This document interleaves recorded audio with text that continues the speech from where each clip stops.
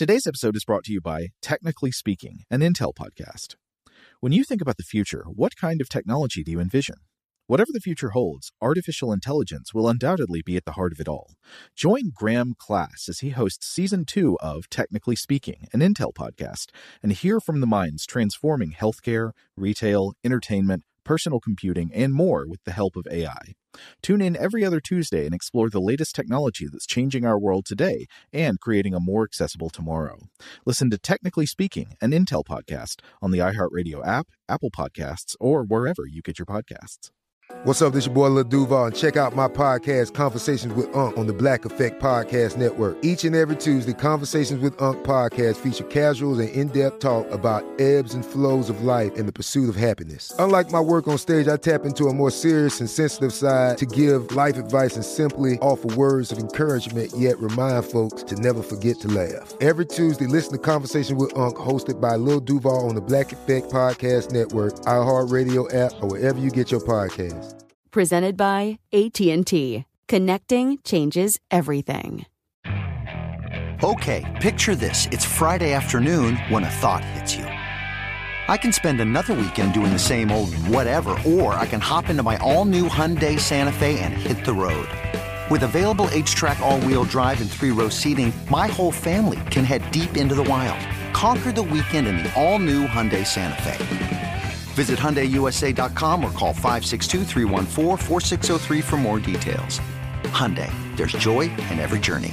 This episode is brought to you by Navy Federal Credit Union. At Navy Federal, it's been the mission to help the military community for over 90 years. And not just help them, but do everything to make sure they not only grow, but flourish. That's why Navy Federal Credit Union has all kinds of great savings and investment options like share certificates with sky-high rates. So don't hesitate. Start growing your finances today with a variety of savings and investment options. Navy Federal Credit Union. Our members are the mission. Savings products insured by NCUA. Investment products are not insured, not obligations of Navy Federal and may lose value.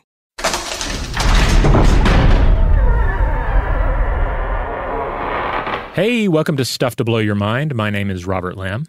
And I'm Joe McCormick, and it's Saturday, time to go into the vault for an older episode of the show. This one originally published on December 31st, 2019, and this was our interview with David Grinspoon on the planet Pluto. Wait, the planet Pluto? He would say planet. Other people would not. Right. Yeah, we get into that a bit in this discussion. It's really a great interview episode. Dr. Funky Spoon, it was a real pleasure to chat with. Very passionate about Pluto, Pluto exploration, as well as with other planets that we discuss a bit in this episode. Welcome to Stuff to Blow Your Mind, a production of iHeartRadio's How Stuff Works.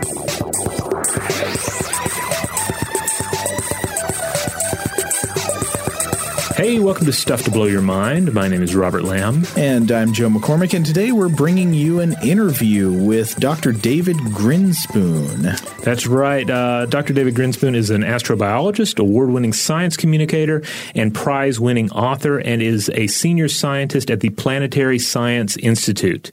Yes, and he is the co-author, along with Dr. Alan Stern, principal investigator of the New Horizons mission. They're the authors of Chasing New Horizons Inside the Epic First Mission to Pluto. This was a really fun conversation. I'm really glad we got to talk to David about Pluto, about space exploration, about planets in general, and I think you are going to love this conversation. That's right. Even if you're not that into Pluto, or you think you're not that into Pluto, there's also some Venus talk in there. Mm-hmm. So it's tremendous. Definitely check it out. We're just going to dive right into the interview and meet you on the other end. All right. Well, thanks for coming on the show on Stuff to Blow Your Mind. Would you please introduce yourself to our listeners? Yeah, my name is David Grinspoon. I'm an astrobiologist at the Planetary Science Institute, and I study planetary evolution, and I get involved in some spacecraft missions to other planets. And I've written a few books, most recently Chasing New Horizons, Inside the Epic First Mission to Pluto, which I co-authored with Alan Stern, who was himself the leader of the Epic First Mission to Pluto. Awesome. I just want to stress to everyone listening, this is a great book. And if anyone is scared off from it thinking, I don't want to read about space probes and a far-flung dwarf planet, I just want to reassure them that this is not only a very insightful book, it really has it really is a narrative of adventure in many respects. So I wanted to ask, how did you come to write or to come to co-author what some have called a nonfiction Michael Crichton novel? Well, I like that. I like that description. Yeah, well, this story, the story of New Horizons and of the exploration of Pluto, is one that I've been following closely for a long time, much longer actually than there was a mission called New Horizons. There was an effort to send a mission to Pluto. And it just so happened that being a planetary scientist and coming up through, grad school and all that at a certain time, that a lot of the people that I'm close with and friends with and have known for a long time have been caught up and became part of this effort. So this was a struggle that people were going through who I knew well for decades. And at times it seemed like a very quixotic journey, like, there's no way this is going to happen. I can't believe what these guys are going through. I can't believe they're not giving up. And I remember thinking, well over a decade ago, probably a couple decades ago, wow, if these guys ever actually succeed in doing this, it's going to be a great story. It's going to make a great book someday. It's going to be a great book anyways because of what these guys are going through. But if they actually succeed, it's going to be an amazing book. I remember thinking that. And then more recently, in, I guess, 2014, when New Horizons was actually approaching Pluto, finally, Alan Stern, who I've known for a long time, approached me and said, hey, I'm thinking of, I want to write a book about New Horizons, and I want to do it with a co-author, and you're my first choice. And I was really psyched. I mean, when you get an offer like that, what's the right answer? Yes, of course. And so we agreed to enter into a partnership and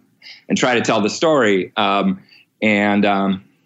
had its own kinds of challenges because obviously Alan's relationship to the story is very different from mine. And how are we going to sort of combine our two perspectives and tell the story where he's a character in the book, and it's his mission. But we worked really hard on that and thought about how we could use that as a strength, or the kind of combination of our two perspectives. And it was tricky, but I think we succeeded in producing a book that not only tells a pretty exciting story, but does it in a unique way. Absolutely. At times reading this book, I kept coming back to a question that I guess may sound a little cheeky, but also probably gets to some of the challenges of space exploration, whether it's harder to send a spacecraft to Pluto or to successfully push a mission proposal through NASA.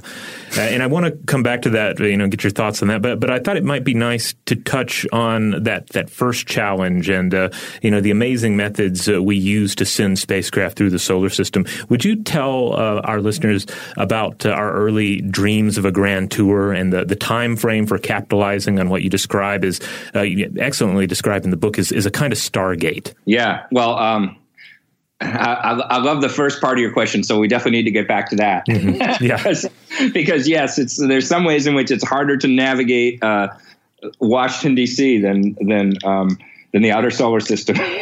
Although both have their own challenges, and you have to learn how to be good at both if you want to do this. But the grand tour, it's very difficult to send the spacecraft as far as Pluto. And if you were just going to launch from Earth with a normal rocket and just try to head out there, it would take much longer than New Horizons took. When New Horizons basically took only a decade to cross the solar system, it would take longer because the distances are so great. But you can take advantage of something called a gravitational assist, where you fly in close to a giant planet with a huge gravitational pull. And if you aim in just the right way, then you use the giant gravitational pull of that giant planet to sort of slingshot you around. It pulls you in, but you miss the planet, and then it flings you out. And you have to aim just right, but you can use that to get a boost, a big pickup in speed, which makes it much quicker to execute the rest of your journey across the solar system if you've done everything right. And the first time this was really used to dramatic effect was the Voyager mission, the Voyager missions, which were our first close flybys of Jupiter, Saturn, Uranus, and Neptune. Voyagers, they launched in 1977. The Neptune encounter of Voyager 2 which was the last one, was 1989.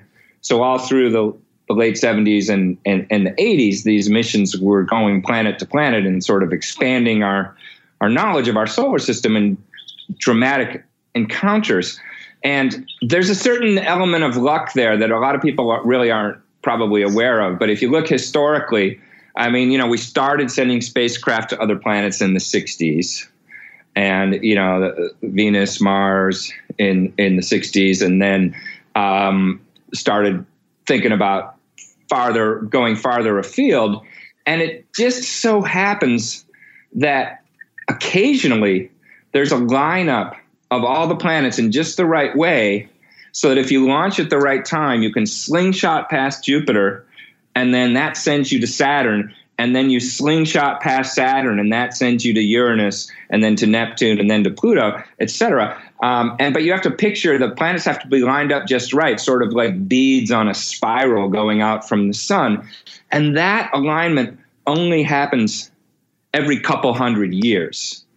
And the amazing historical luck that I was mentioning that people aren't aware of is that in the late 1960s, early 1970s, scientists became aware, just when we were gaining the ability to launch spacecraft off of Earth and going to the planets for the first time, scientists became aware that one of these, what they call grand tour alignments, was coming up in the late 1970s and 80s. So that if you launched a spacecraft by the mid to late 1970s from Earth, you could do this grand tour and go all the way out to Uranus, Neptune, Pluto. But if you missed that window, that 1970s window, you wouldn't get another chance like this for a couple hundred years. So it was sort of just in the nick of time, but it was also a rush to launch because people realized this, and the scientists proposed a grand tour in the early 70s. And then Congress said, no, that's too expensive. Go back to the drawing board. And they were like, well, we don't have much time to get this together. There was some drama there, but they reproposed, and Voyager got approved, and the Grand Tour mission became the Voyager mission, which culminated in the encounter, the amazing encounter with Neptune and its moon Triton in 1989 with Voyager 2. And as we tell in the book Chasing New Horizons, in a lot of ways that encounter set the stage for the desire to go to Pluto, because with Neptune, it was sort of all over for that generation. And young scientists were like, well, wait a minute, there's more to explore. What are we going to do?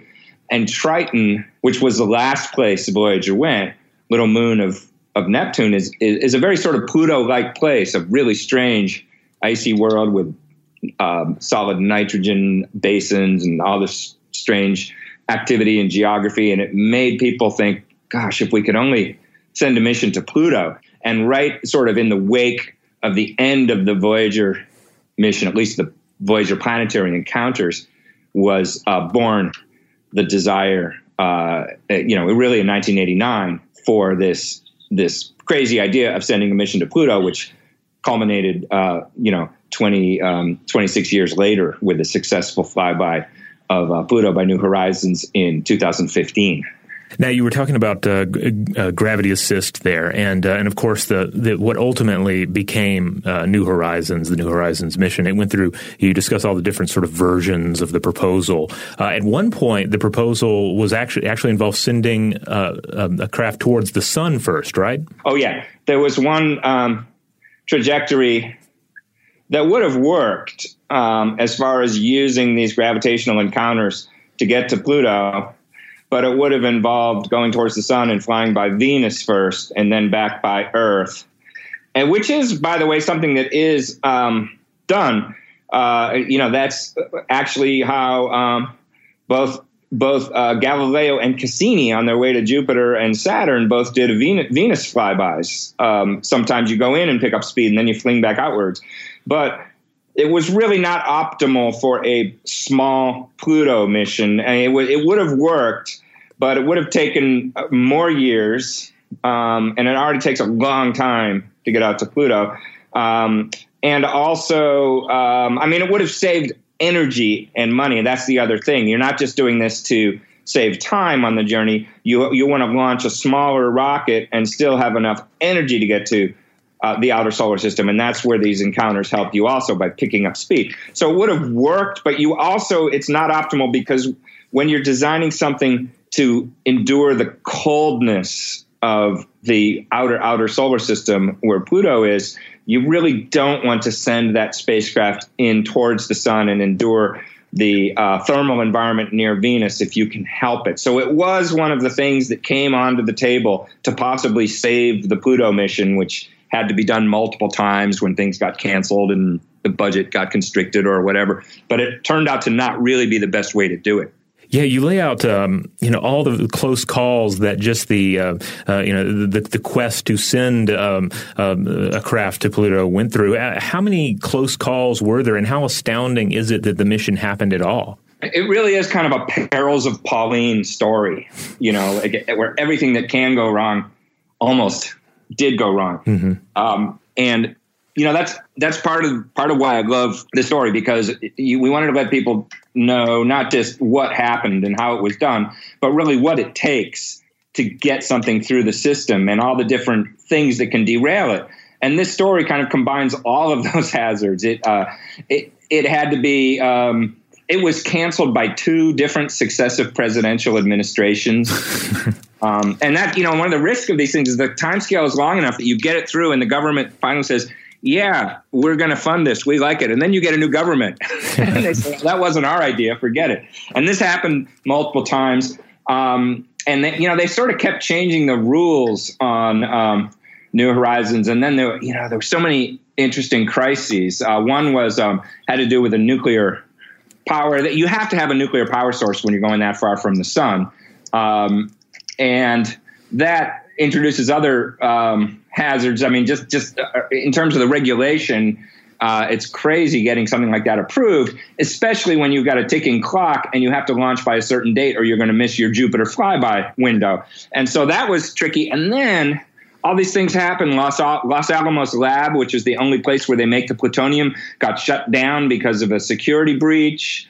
And they weren't going to have enough time to get enough plutonium. And, so that's one whole area of intrigue and near mishap. And then, there were a couple of just unfortunate technical accidents. There were, there was a lot of just kind of like political, just machinations within NASA and outside of NASA that seemingly doomed the mission again and again. And this team, this crazy team of, that called themselves the Pluto Underground, that were committed to this goal, they kept having to pick themselves up and dust themselves off and basically start again. And it's really an amazing story of perseverance that they just didn't let it go. Yeah, I mean, not only you discussed not only like the technological hurdles and then of course the political sphere, but even just within the realm of space exploration. Like suddenly, given that grand time span for the project, new things become exciting just within the realm of space exploration that can potentially detract from a mission like this, right? Yeah, absolutely. So there's something comes along. Again, we're talking an effort that started in 1989, really succeeded in 2015. And it's a shifting landscape. New discoveries happen, new constituencies form within NASA to do other kinds of missions. I mean, for instance, one thing that came along during this time period was that Europa, the icy moon of Jupiter, got much more interesting in the sense that we discovered with the Galileo mission, we discovered that Europa likely has an ocean and is a possible habitable environment. So the Pluto mission is doing well. And then all of a sudden there's this huge movement within the planetary science community to divert resources and compete a mission to Europa instead because of these discoveries. And nobody on the New Horizons team is going to argue, well, Europa's not interesting and not important. I wouldn't argue that for a second. Everybody, we all acknowledge that these are all important goals, but there's the shiny new thing all of a sudden, It's like, wait a minute, we've been waiting our turn, So that things like that happen multiple times. I actually have heard of like a planetary partisanship before. I had a friend who did some research on Jupiter's moon Io, and she had some kind of negative things to say about Europa. Well, okay. I mean, there is definitely an element of that. And in a way, the way NASA sets up its competition for missions kind of encourages that, because there are these different interest groups within NASA. There's I'm really interested in Venus exploration. So I'm part of this group called VEXAG, the Venus Exploration Activities Group. And there's MEPAG, which is the Mars Exploration Activities Group. And then there's the Outer Planets Activities Group. And, when NASA does their annual decadal ranking of mission priorities, we're sort of organized into these different constituencies, and we're all putting our favorite mission forward. So there is this competition. And then even beyond that, when there's a call for new missions, there's going to be a small or medium class or large class mission, different teams compete. And I've been on these teams, and you put years into these missions and you compete really hard. So of course you want your mission. I mean, I want my Venus mission that I'm a co-investigator on to be selected. And then when an asteroid mission or a Jupiter mission or something gets selected instead, I'm really bummed about that. But then at the same time, so that's true. And that's partly just a measure of the way we compete things. But I do have to say, and this is really true, that there's a larger sense in which we're all on the same team and feel that way. So that when the competition is over and one of these missions comes to the launch pad, whether it's a Mars mission, an asteroid mission, whatever, everybody in the community cheers that launch. I mean, because we all, when you back up from that, we're all pretty psyched about exploring the whole solar system. And even though you'll hear me and some of my colleagues grumble about, oh my God, another Mars mission got funded. What about Venus? What about, but then when that Mars mission actually launches and lands successfully, we get tears in our eyes too. And we're like, this is so amazing. So, we compete for our separate constituencies, but we all, I think, also genuinely root for and I identify with the larger project of exploring the solar system. I want to be clear in case my friend is listening. I think she was joking when she was slagging. Well, I mean, we do joke about it, and we scheme and we're like, oh, the darn Mars people, IO people, But at the end of the day, we're of course you get personal grudges and all, it's human beings are human beings. But at the end of the day, we're all pretty excited about all of the exploration. All right, we're going to jump in here and take a quick break, but we'll be right back. Shout out to Astepro for sponsoring this episode and providing us with free samples. Rob, as the local host with allergies here, they sent you some of their nasal spray to treat your allergies. What was your experience like? Yeah, that's right. I always wrestle with the pollen a bit when it rolls in during the spring, so they sent me the little nasal spray. I tried out the product, and it sure did help me get on top of my symptoms for the day. And it's so fast-acting, it was already kicking in before I left the house. Astepro is a first-of-its-kind nasal allergy spray. It's the fastest 24-hour over-the-counter allergy spray. It starts working in 30 minutes, while other allergy sprays take hours. Astepro is the first and only 24-hour steroid-free allergy spray. Astepro delivers full prescription-strength indoor and outdoor allergy relief from nasal congestion, runny and itchy nose, and sneezing. Get fast-acting nasal allergy symptom relief with Astepro. Go to asteproallergy.com for a discount so you can get Astepro and go today. ASTEPRO allergy.com. Astepro and go. Use as directed for relief of nasal congestion, runny nose, sneezing, and itchy nose due to allergies. Today's episode is brought to you by eBay. eBay Motors is here for the ride. Remember when you first saw the potential? And then, through some elbow grease, fresh installs, and a whole lot of love, you transformed 100,000 miles and a body full of rust into a drive that's all your own. Look to your left. Look to your right. It's official. No one's got a ride like this. There's nothing else that sounds like, feels like, or looks like the set of wheels in your garage. With over 122 million parts, you can make sure your number one ride or die stays running smoothly so there's no limit to how far you can take it. Brake kits, turbochargers, engines, exhaust kits, roof racks, LED headlights, bumpers, whatever your baby needs, eBay Motors has it. And with eBay Guaranteed Fit, it's guaranteed to fit your ride the first time, every time, or your money back. Plus, at these prices, well, you're burning rubber, not cash. Keep your ride or die alive at ebaymotors.com. Eligible items only. Exclusions apply. Today's episode is brought to you by Technically Speaking, an Intel podcast. When you think about the future, what kind of technology do you envision? Whatever the future holds, artificial intelligence will undoubtedly be at the heart of it all. Join Graham Class as he hosts Season 2 of Technically Speaking, an Intel podcast from Ruby Studio in partnership with Intel. Explore the future of technology that's rapidly evolving our world today with the help of AI. There's still so much work and research needed to fully understand the power and potential of AI, and Intel is at the forefront of implementing AI in revolutionary technology that's changing the world we live in for the better. In each episode, Graham interviews the minds transforming medicine and healthcare, retail, entertainment, personal computing, and more while pioneering new uses for AI in these spaces. Tune in every other Tuesday and explore the latest technology that's changing our world today and creating a more accessible tomorrow. Listen to Technically Speaking, an Intel podcast on the iHeartRadio app, Apple Podcasts, or wherever you get your podcasts. Today's episode is brought to you by Visible. If you haven't heard of Visible, now you have. They're the wireless carrier that's making wireless visible. It's in the name.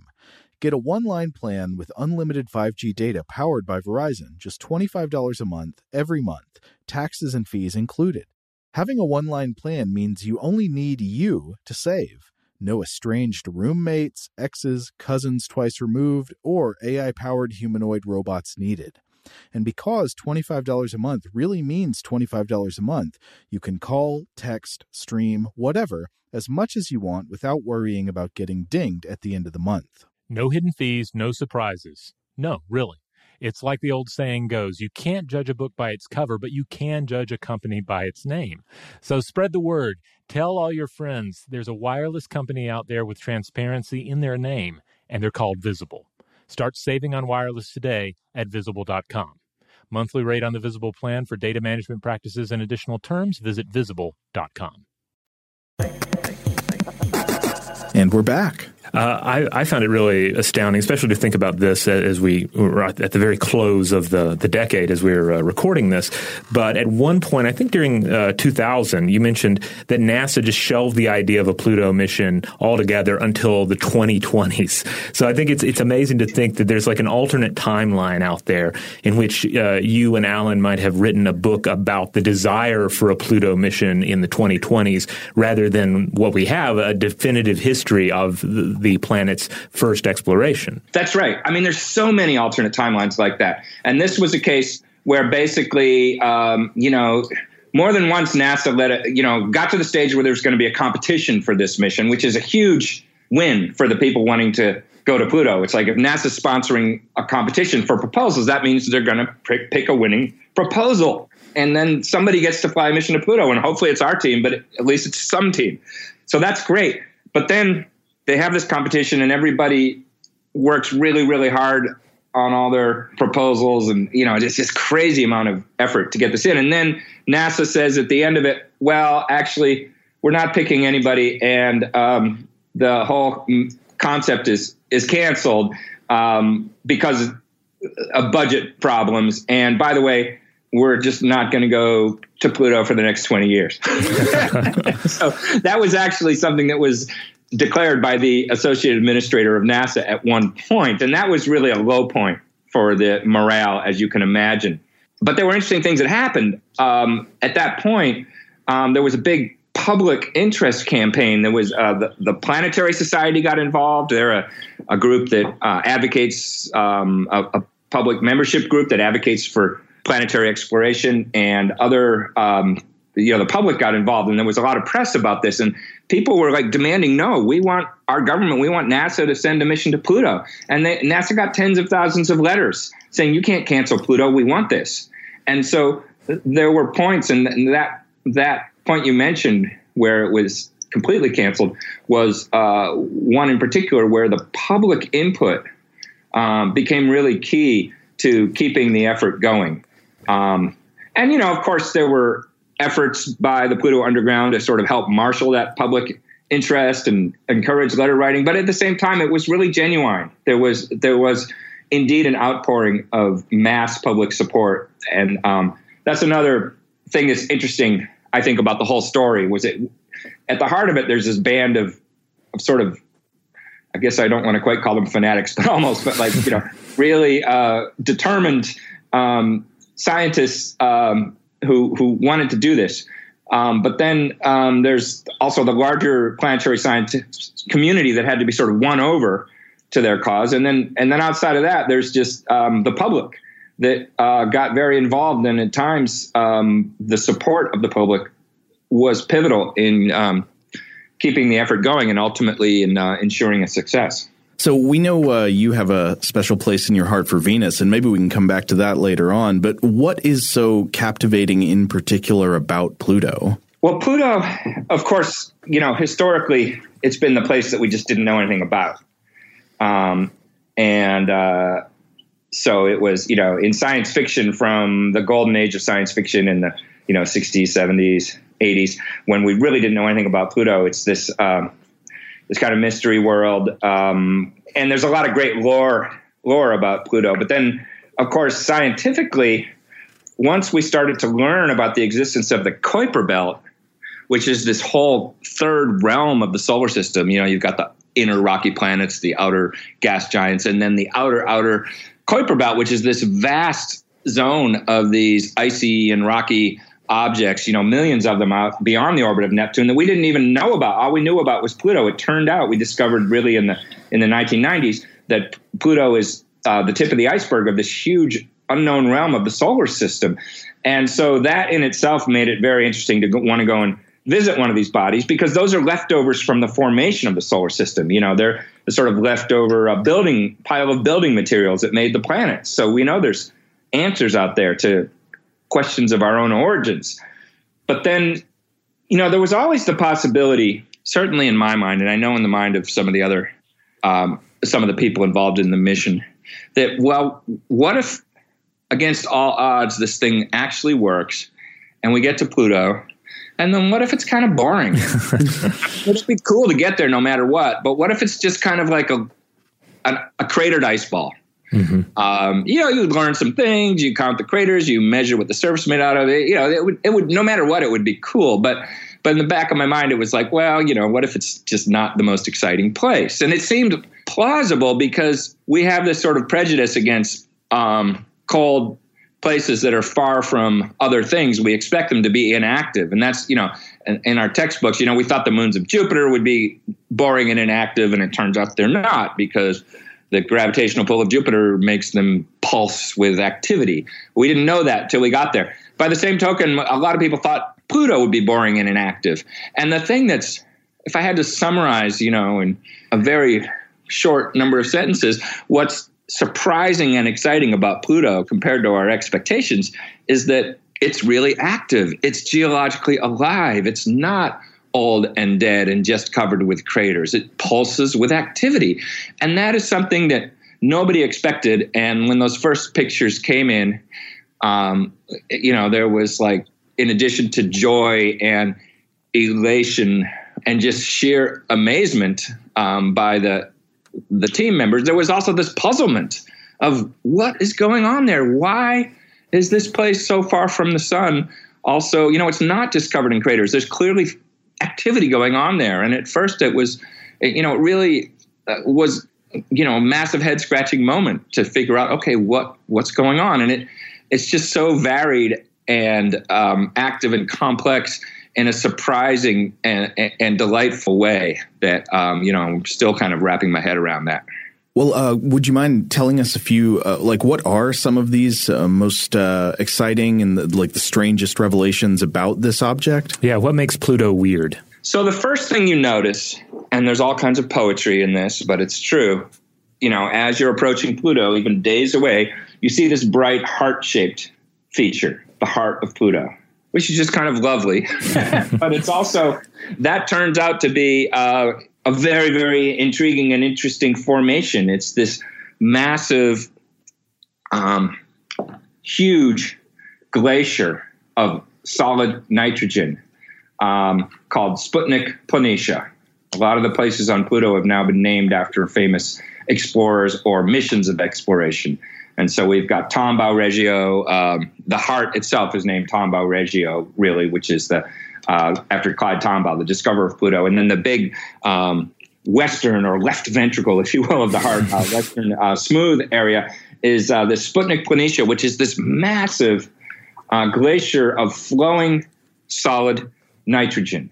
And that was the big, okay, so you see this area, it's big, it's bright, and there are absolutely no craters on it, zero. And I remember John Spencer, who's, one of these old friends from grad school I was mentioning, who's been involved in this mission for a long, long time, who's one of the, very central. He's in the book. He's one of the people that helped plan the mission and did a lot of important work and a lot of the scientific analysis. I remember him saying on the day of the encounter, if you had told me that I'd see the first high resolution image of Pluto and it would have zero impact craters, no craters, I would not have believed you. And that's because craters are sort of our chronometers. When you see a planetary surface full of craters, it's an old surface that not much has happened to. It's just been collecting craters over the eons. And when you see a surface with no craters, then you say, okay, something's happening here. There's more recent activity. Something's filling in the old holes and paving it over. And this was, a massive area with no craters. And it turns out that, and we didn't know this, but we should have known it because there's no new physics involved. It was just lack of imagination, or, this is why we explore, because you discover things and you go, oh, I should have thought of that. But that it turns out that solid nitrogen at Pluto temperatures is squishy enough so that you build up enough of it that it does flow over geologic time with a little bit of heat. And there's a little bit of heat coming from the interior of Pluto. So basically the activity is convecting and flowing solid nitrogen, which covers this massive area on Pluto. And then closer in you look, you see like things you realize there's glaciers of nitrogen flowing out of the steep mountains on the edge of this thing. And the mountains are made out of water ice, because water ice there has the properties of bedrock. It's so cold. But if you actually look at those mountains, they have roughly the height and shape of like the Rocky Mountains on Earth. They're like 14,000 foot peaks of water ice with glaciers of solid nitrogen flowing out of them onto these nitrogen plains. Wow. So it's, you can find forms that look familiar, and yet you look at what they're made out of and they're just really exotic materials. Isn't there also some amazing precipitation situation on Pluto? Yes. And again, it's another one of these things where it's something that looks familiar, but it's weird stuff doing it. So on some of the high mountains, they're snow-capped, but it's not snow the way we usually think of it. There's methane snow. Wow. On top of some of these. So you have, it's the same things that you have on Earth. You have rock mountains and water ice glaciers and water ice snow. On Pluto, you have water ice mountains with nitrogen glaciers and methane snow. Wow. All right. So as long as we're talking about just the properties of Pluto, I originally wasn't going to ask about this because I know you get it a lot, but you also discuss it in the book. So my second grade son is studying the planets in school, and he really wants you to weigh in on this. Is Pluto a planet? So my one-word answer is yes. But what I would tell your son, because maybe he's confused by hearing that because he might have heard in school that it's not, I would try to use it as a teachable moment and say, well, here's why some scientists think it's not, and here's why some scientists think it is. Because, to my mind, what makes something a planet or not has to do with its intrinsic properties. What's that object like? And in my view, anything that's large enough to be round by its own gravity and have the features that we associate with planets, surface activity and mountains and atmosphere, which Pluto does. Makes sense to call it a planet. The IAU definition, which became very popular and which some people consider to be official, although I don't, it's based more on not the properties of that object, but what's around it, how it's orbiting and what's orbiting around it.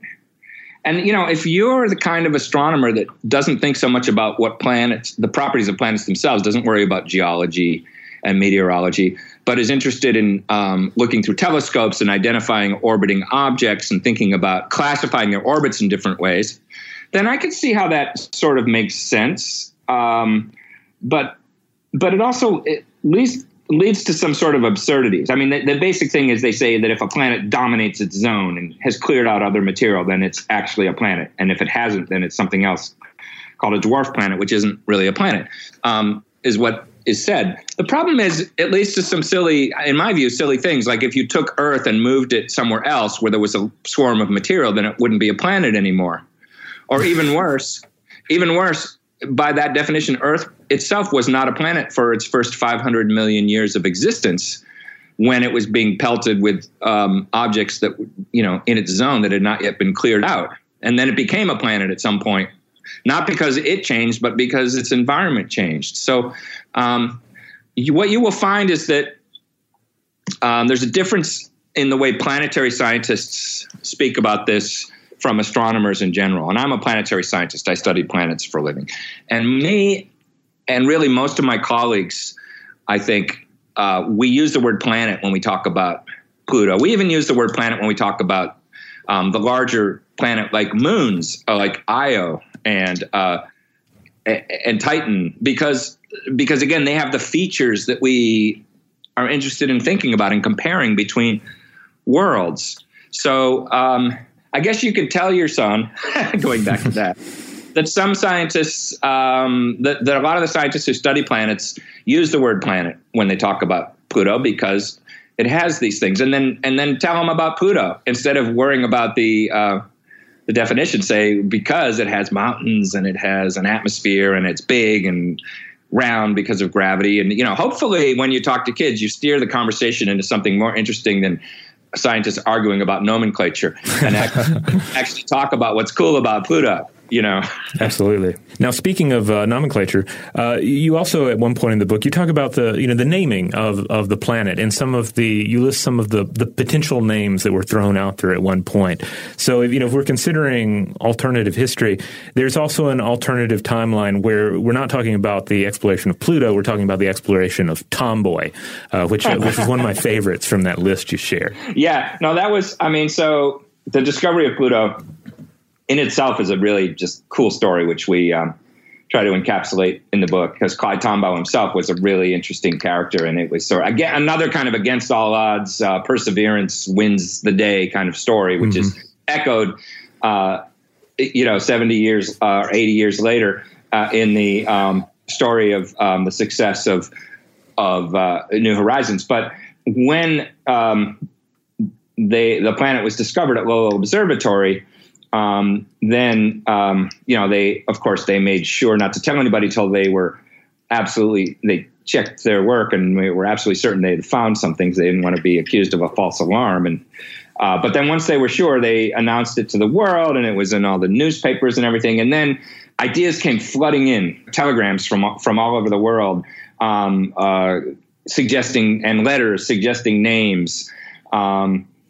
And some of them are pretty funny. I mean, well, first of all, there was some politics involved, like Percival Lowell's, who was the guy that rich Bostonian astronomer who founded the Lowell Observatory, where it was the search was successfully executed, and who actually he started the search but didn't live to see it through. His widow wanted to call it Percy in honor of Percival Lowell, and there were some politics that had to be fended off. And then there were some very, very silly suggestions. Like you mentioned Tomboy. Yeah. Like somebody was like, well, that sounds like Tombow.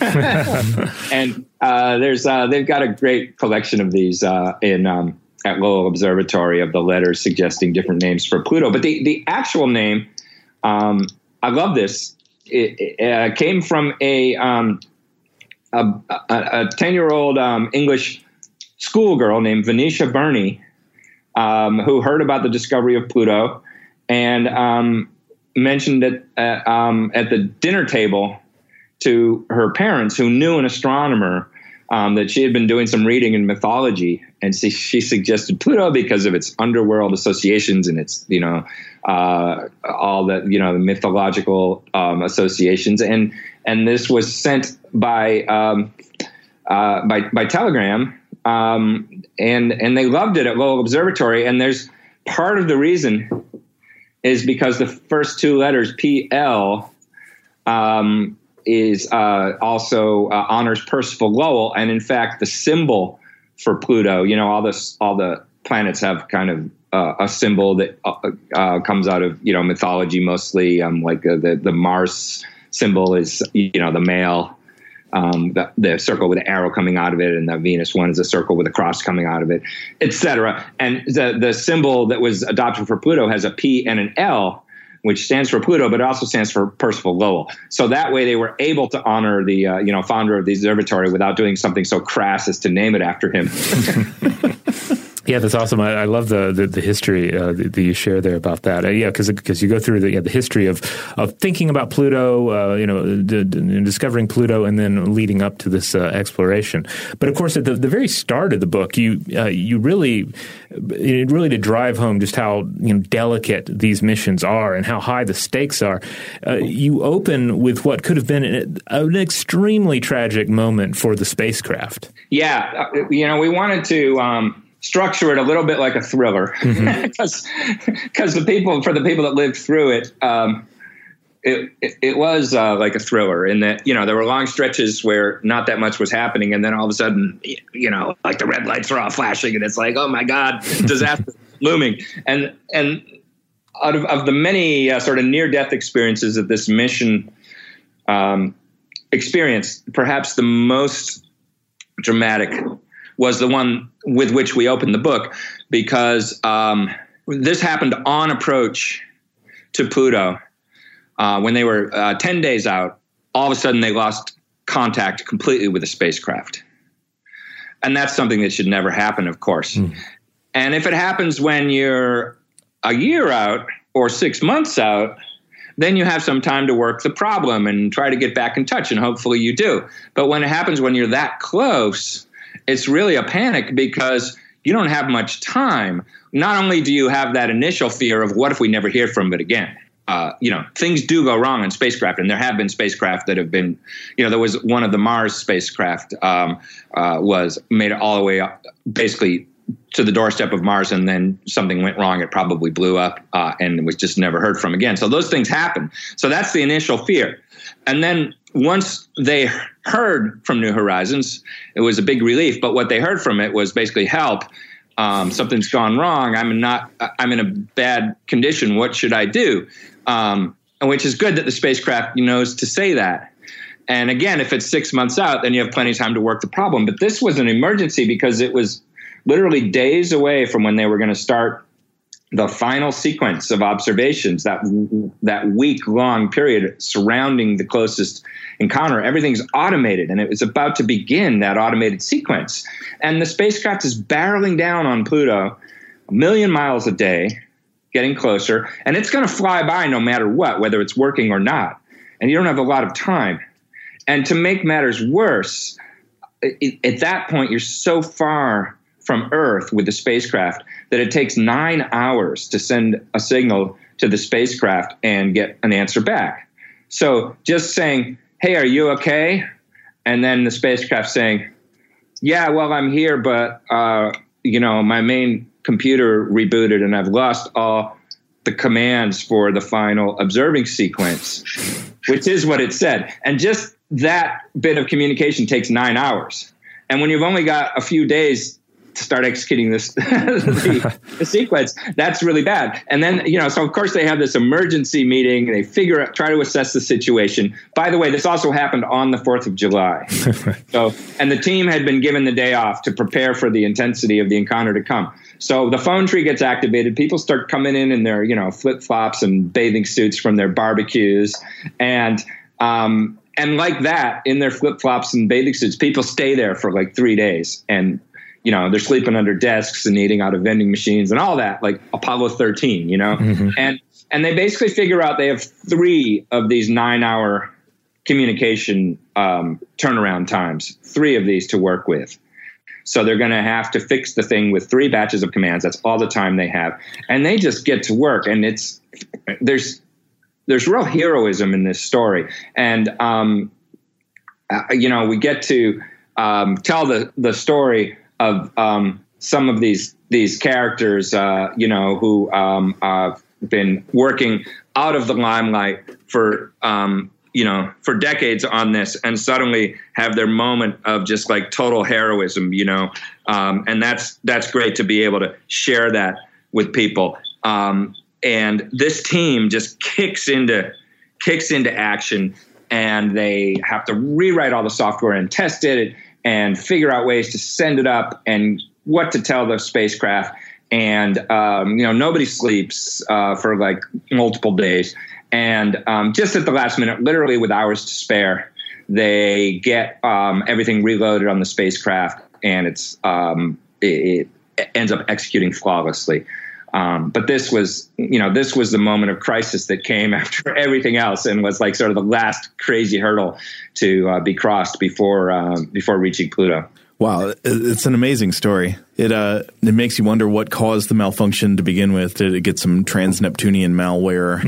Actually, they figured that out. Oh, really? Yeah. And it was a little bit of an oversight, which is in itself an amazing part of the story, because one thing you read about is how carefully they tested everything and simulated everything and accounted for every contingency and tested and retested and simulated and resimulated.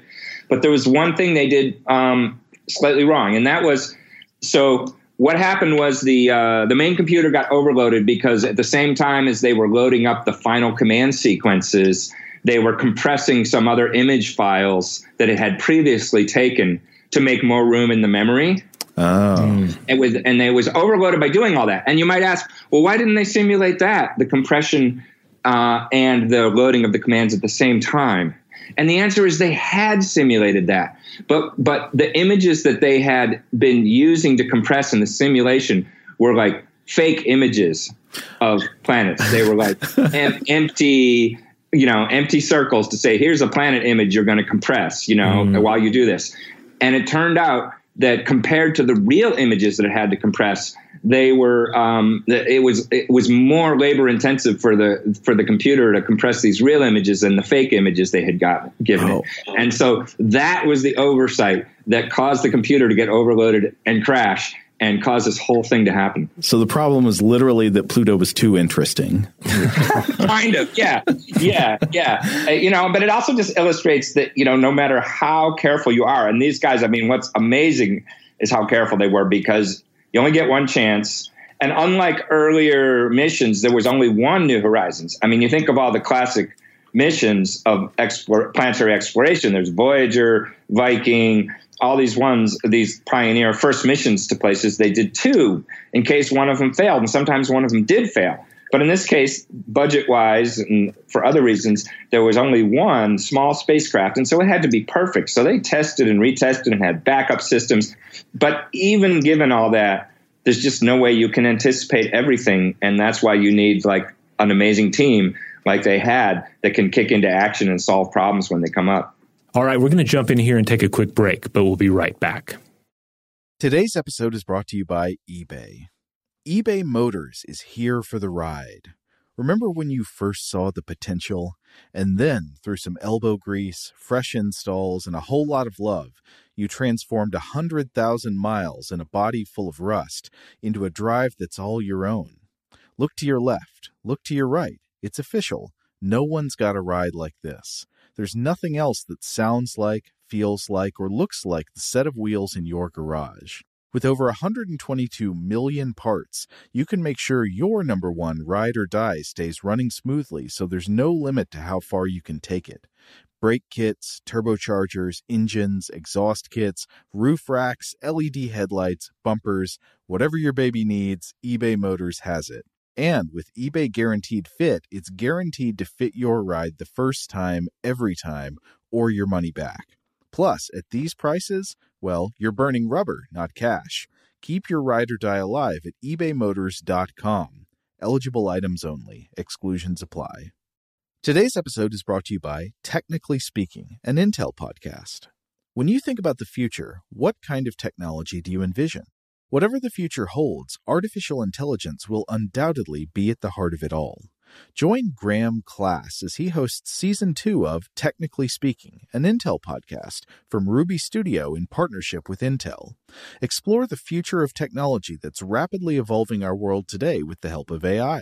There's still so much work and research needed to fully understand the power and potential of AI, and Intel is at the forefront of implementing AI in revolutionary technology that's changing the world we live in for the better.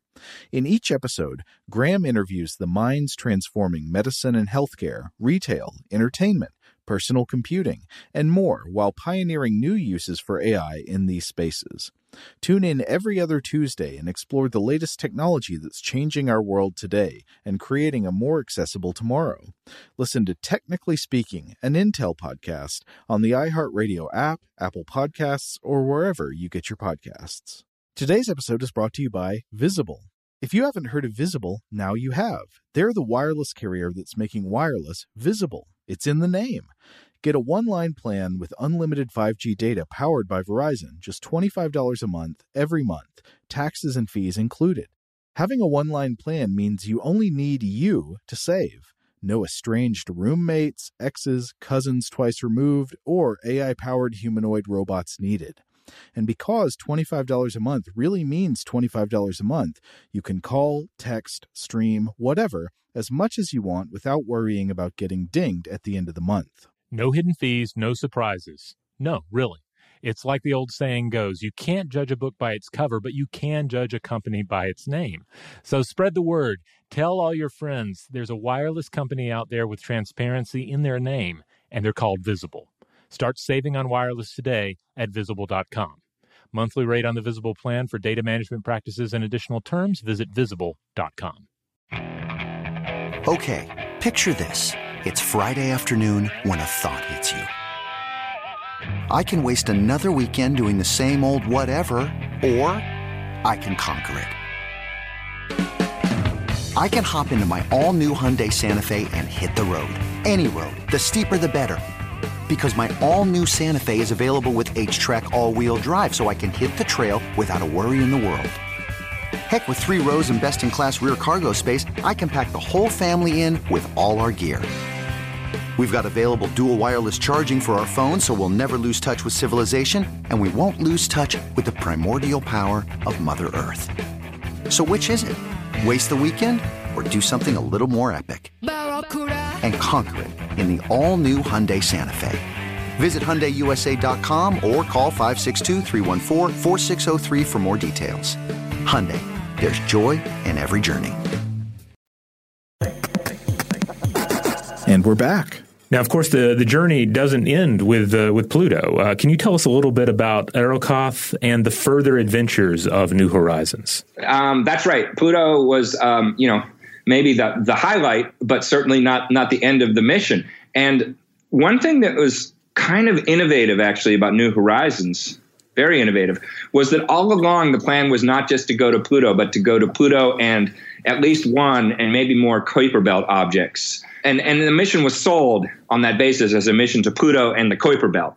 But one kind of crazy aspect of that is that at the time of launch of New Horizons, they did not know of another Kuiper Belt object that New Horizons could meet, that could intersect after Pluto with the amount of fuel and on the trajectory that it was on. But they had very good statistical arguments as to why there should be such an object and why they should, with no problem, be able to discover it before New Horizons got to Pluto and redirect their trajectory, because they knew that, there were enough objects. They knew that if you do the math, it shouldn't be hard to find another place for New Horizons to go to after Pluto. And you're going to find that object during the 9-year journey to Pluto. So that logic was in the proposal, and it was pretty good. But then what happened was, as New Horizons was approaching Pluto over all the years, it does the Jupiter flyby, it redirects its trajectory, it's heading out towards Pluto. And they're searching and searching with all the best ground-based telescopes on Mauna Kea and all these big telescopes. And they're not finding the right object. They're not finding an object that New Horizons can get to. And then it got to the point where it was going to be too late, and they weren't going to be able to execute that part of the mission. And at the sort of the last minute, they called in the Hubble Space Telescope. And there was some drama there, because Hubble, of course, is very scheduled up for other observations. And they had to kind of go to NASA brass and say, look, this is really important. If you want New Horizons to succeed, we need to sort of commandeer a little bit of time on the Hubble for this search to find an object. And there was some drama and some, conflict. But ultimately they were able to do it. And literally, so another one of these sort of just in the nick of time, they found an object that New Horizons could visit, which was, MU 69 originally, and then was given a more appropriate name. So just the finding of it was very dramatic. And then, but they did, and then they made the right trajectory correction, so that after the Pluto encounter, New Horizons was on its way, but had to go another 1 billion miles, and traveled all the way from July 2015, when they were at Pluto, to New Year's Eve 2019. So another 2.5 years.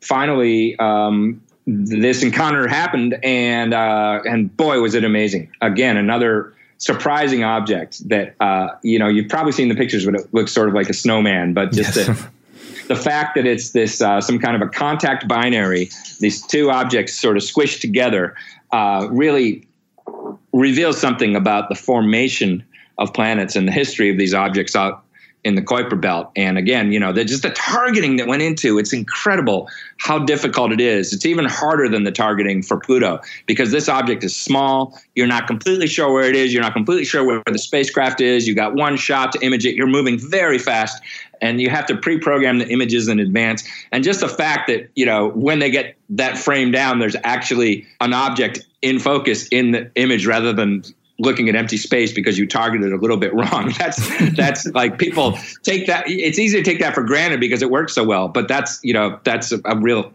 incredible achievement. It is amazing.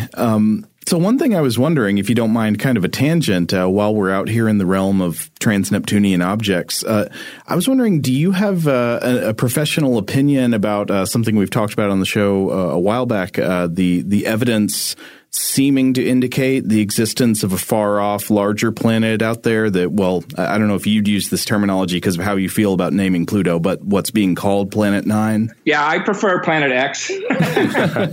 But my professional and my personal opinion is I hope they find it, because it would be so cool to learn about another large planet in our solar system.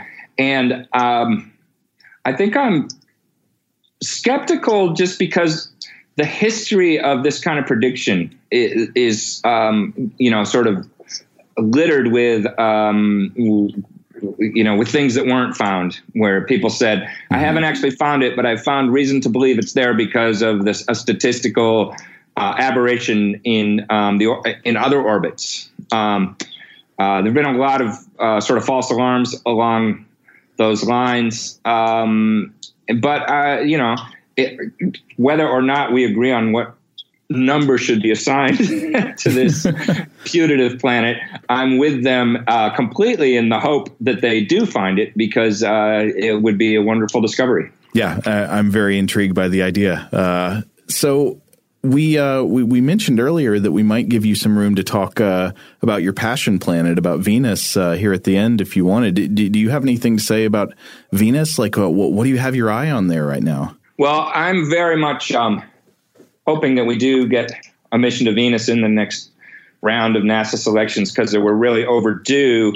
And there's too much mystery about about that world, considering that it's, the closest planet to us and in some ways the most Earth-like other planet. And in particular, now we have more and more reason to think that Venus might have gone through a long phase when it was a habitable world. We used to have this picture that Venus maybe had oceans early on, but lost them very quickly in a runaway greenhouse. But the more we do detailed modeling of how an early Venus would transition to a planet to a very hot and dry planet that we see today, the more we suspect that took billions of years. And so it may be that Venus was an oceanic planet like Earth for billions of years, which is very intriguing, this picture of these two very similar, very, very nearby worlds, both of which could have been habitable for half the history of the solar system.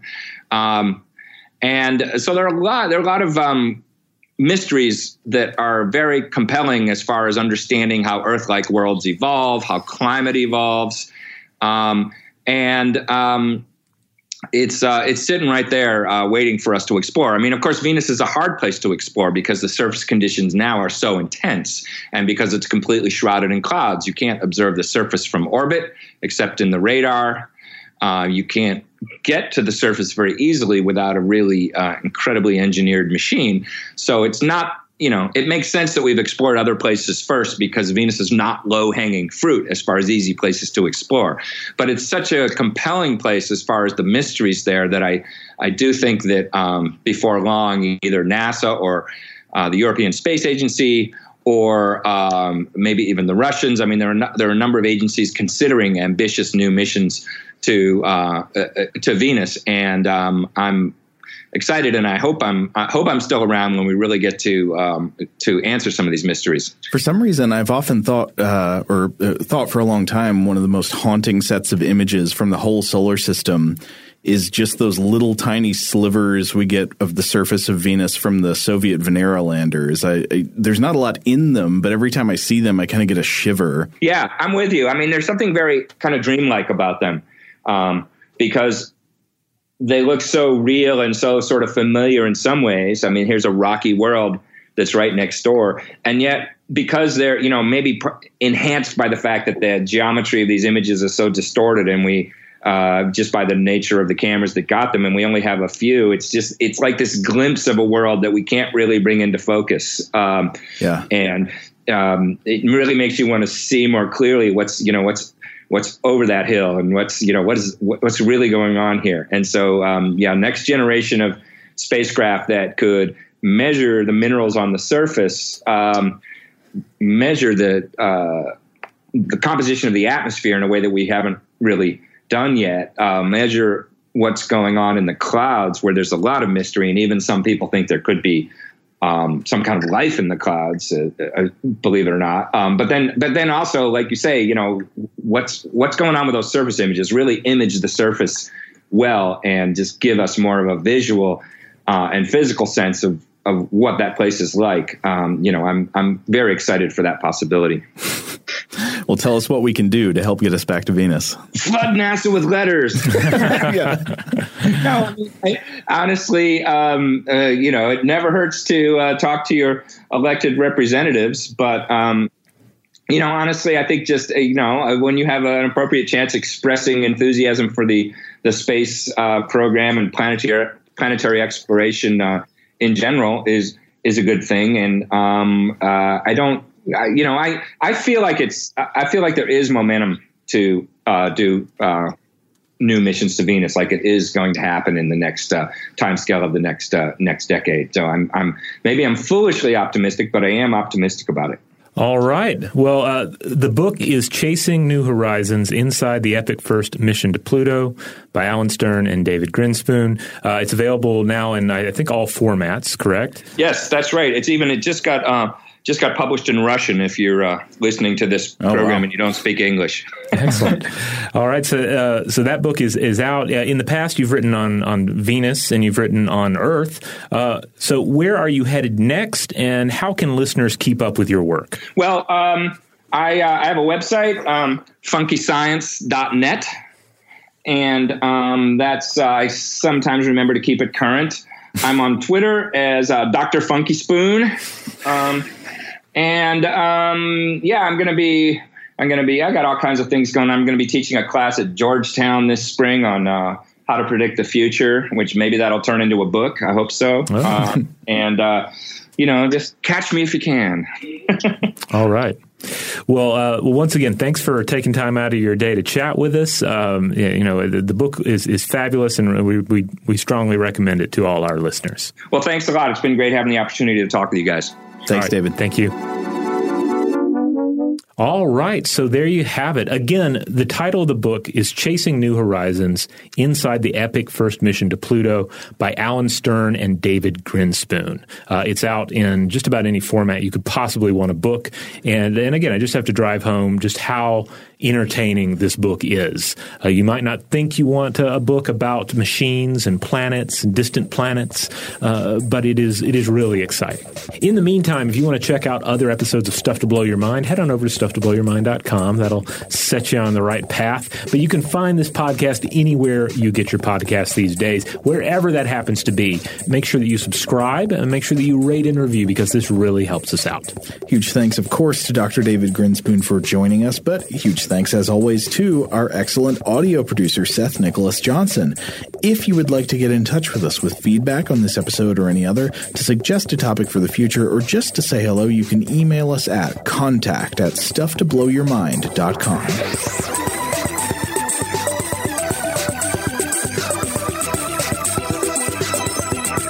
Stuff to Blow Your Mind is a production of iHeartRadio's How Stuff Works. For more podcasts from iHeartRadio, visit the iHeartRadio app, Apple Podcasts, or wherever you listen to your favorite shows.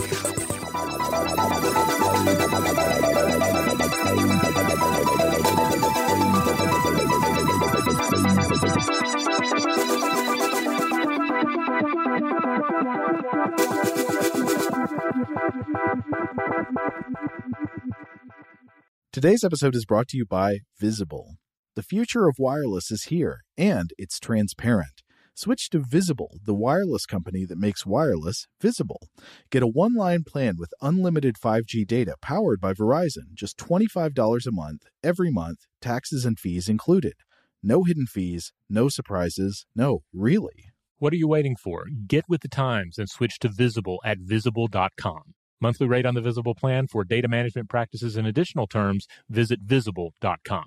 Xumo Play is your destination for endless entertainment. With a diverse lineup of 350-plus live channels, movies, and full TV series, you'll easily find something to watch right away. And the best part? It's all free. Love music? Get lost in the 90s with iHeart 90s, dance away with hip-hop beats, and more on the iHeartRadio music channels. No logins, no signups, no accounts, no hassle. So what are you waiting for? Start streaming at play.xumo.com or download from the app and Google Play stores today. All you can stream with Xumo Play. This is Malcolm Gladwell from Revisionist History. eBay Motors is here for the ride. With some elbow grease, fresh installs, and a whole lot of love, you transformed 100,000 miles and a body full of rust into a drive that's all your own. Brake kits, LED headlights, whatever you need, eBay Motors has it. And with eBay Guaranteed Fit, it's guaranteed to fit your ride the first time, every time, or your money back. Plus, at these prices, you're burning rubber, not cash. Keep your ride or die alive at ebaymotors.com. Eligible items only. Exclusions apply. Xfinity has free premium networks for everyone this month, no matter what kind of entertainment you love. Addicted to true crime? Catch killer cases and more spine-tingling shows on A&E Crime Central. Crave adventure? Explore Asian action movies on Hi-Ya. Searching for something extreme? Check out skating, snowboarding, and more on Fuel TV Plus, the global home of action sports. And find crowd-pleasing bops on iHeartRadio's Hit Nation playlist. There's new free shows and movies to love every week. Say free this week in your Xfinity voice remote.